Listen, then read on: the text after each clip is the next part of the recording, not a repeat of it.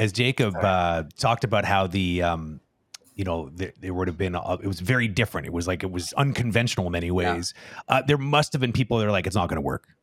Do you remember Resistance, or was it like when people just caught with were they really interesting? Very little.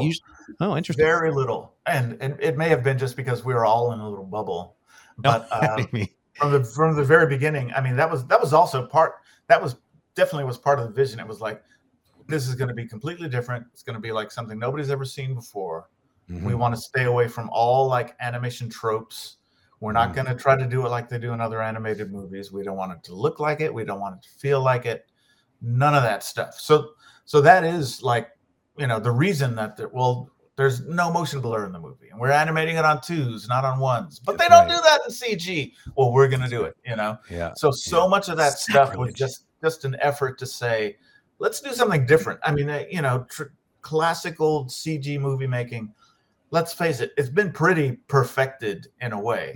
The American feature film, at that point, American feature film CG, it was like, well, how much better can you make it than it's already, or in that idiom, in that sort of like Disney, Pixar, DreamWorks. I mean, it's like, it's just gonna be the same sort of thing over and over and over again. And we were all like, I mean, I'm kind of like, I want to pull my eyes out rather than make something that's going to look exactly like those movies have looked for the past 5 or 6 years.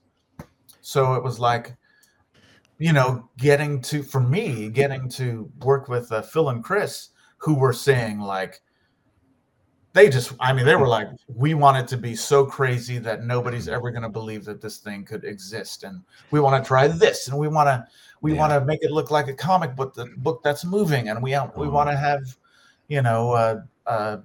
all these things. I was like, can you actually do that?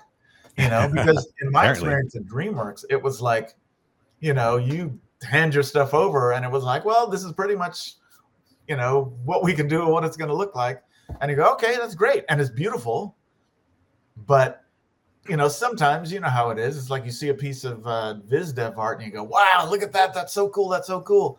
And then you get back from the studio. Oh, this is what it's going to be lit like and what's going to be rendered like. And, oh, well, okay. Well, it's, more of the same. Yeah. Where'd all that magic go?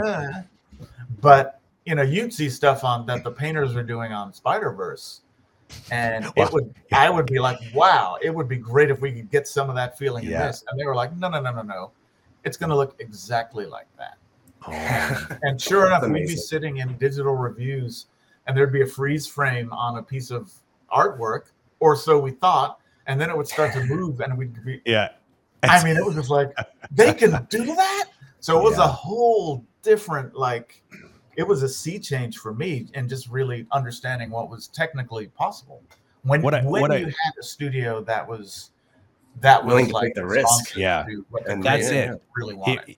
Sony needed to create that environment where that risk was appetite, was palatable, right? Like I think that so many of these studios get in the routine of like, this is the formula, this is how we make money, we got to keep doing it like this, and it's a bold move to go and be like, or we could do it completely different. What I find interesting about that recipe that your amazing team came up with is that it's you say it was like unlike anything that's ever been done before, which is true, but also kind of untrue because it was very familiar because you borrowed from a lot of classical sources. You were very true to it. You brought up a lot of these really amazing old, I think the idea of the chromatic aberration, like from like print media and having that sort of separation. It's like these things that end up maybe half or more of the audience didn't even notice. They just knew it felt different, but yet they also felt familiar because it was rooted so strongly in these really great sort of source materials. And that's what blew my mind away. Is like you took all these great ideas that we've been surrounded by and just put them all in the same bucket and then said, how about this? And then everyone was like, yes, more of that, please. It's a lot more of that. Right. I know it blew my mind watching that movie. I was just like, wow. And I think the reason it kind of worked on a I think it really is because, we took a lot of things from, once the idea of let's make it like a comic book and just diving into, well, what does that really mean? What could we take from comics that really would communicate that? And in a broader sense, as in an animation context, we weren't taking things from other animated movies. We weren't saying, let's make this like a milk call, thing, or it wasn't that. It was what can we take from other primary inspirational sources, whether it's comics, whether it's, illustration, whether it's graphic design, whether it's live action movies and photography. What can we draw from those to bring them into animation to create something new and fresh that's not just chasing its own tail and, trying to repeat what's been done in animation over the past however many years because we're so into animation. It was like, how can we revivify it? And having the touchstone of comics, it kind of gave you a language right there to say, it's going to be more graphic. We wanted to be more graphic. How do we do that? What if we just drew lines on the characters and made them look like comic book illustrations to accent the emotions? What if we did that? And what if you did that? You could do it in the eyes. You could do it in the pupils. What if we just made everything look more as hand drawn as we could? What if we didn't? We want to have the animation style be graphic and punchy to fit with that design sensibility. Well, man, what if we did it on 2s instead of on 1s? So that you're holding those poses longer. And I have to give all credit to Bob Persichetti, who's trained as a Disney animator, trained under Glenn Keane. But he was so much of that animating on 2s and what that meant down the line technically and creatively came from Bob sort of like lighting that fire and really, really holding to that as an aesthetic principle.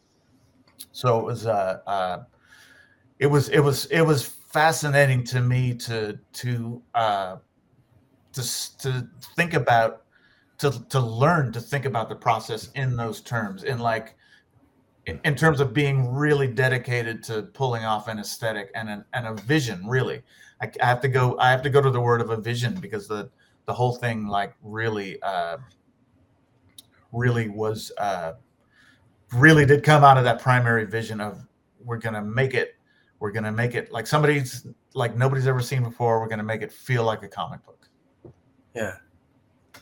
Is the animating on 2s thing, was there a hint of or was that utilized for the story a little bit too? I've seen some things online where people said that when Miles is swinging on the web and he's uncoordinated at the beginning, it's on 2s, and then when he becomes more coordinated, it goes to 1s. No, that's an urban myth. Okay. It's actually an urban myth. Yeah. There may be some points in the anime. There may be a few points that are on 1s, but it was really, I remember it was like they were trying to be super religious about keeping things on 2s. Okay.